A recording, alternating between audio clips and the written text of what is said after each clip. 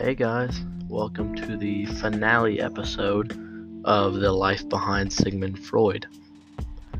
This is a conclusion to all the other episodes, so if you want to go back and catch up on those, you can. So, to start things off, even though he is not well known, he is one of the most impactful people in the American psychology field today because of his ideas on personality, which was how the superego, ego, and the ID influenced the mind at different ages, clinical psychology, which defined how different people of different ages acted, and human development, which covered the amazing journey of the brain as you mature and get older. All of these studies, theories, ideas, and works are very beneficial to America because it has made the basis of all the studies on the mind and brain that we use today. You also have to look at the way that he was brought up. Similar to other people like this, like for example Ben Carson, being raised poor, not having a lot, and still, becoming one of the one of the main figures, one of the forefronts in the medical world.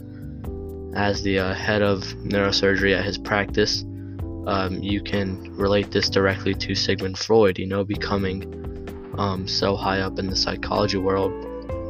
He was given the nickname the father of psychology, which I feel is a pretty big title, being earned if you went from having nothing to becoming that big.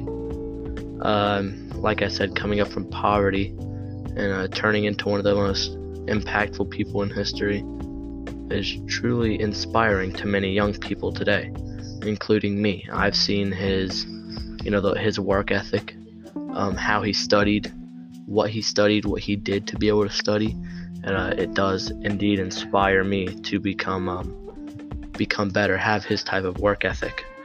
His struggles in being accepted in other countries too, other than his own, was a huge obstacle because he had to overcome people not accepting him because he was an atheist, which may not seem like that big of a deal now, but whenever he was working and coming up, being an atheist anywhere was frowned upon because of how much people valued religion.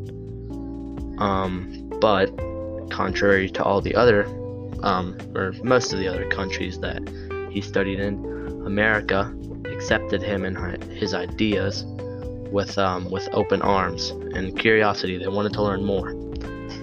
This is one of the main reasons that he has had such a big impact on America, because he felt accepted here, and he did a lot of it. He did a good amount. I think about 13 years of his study was in America or around America.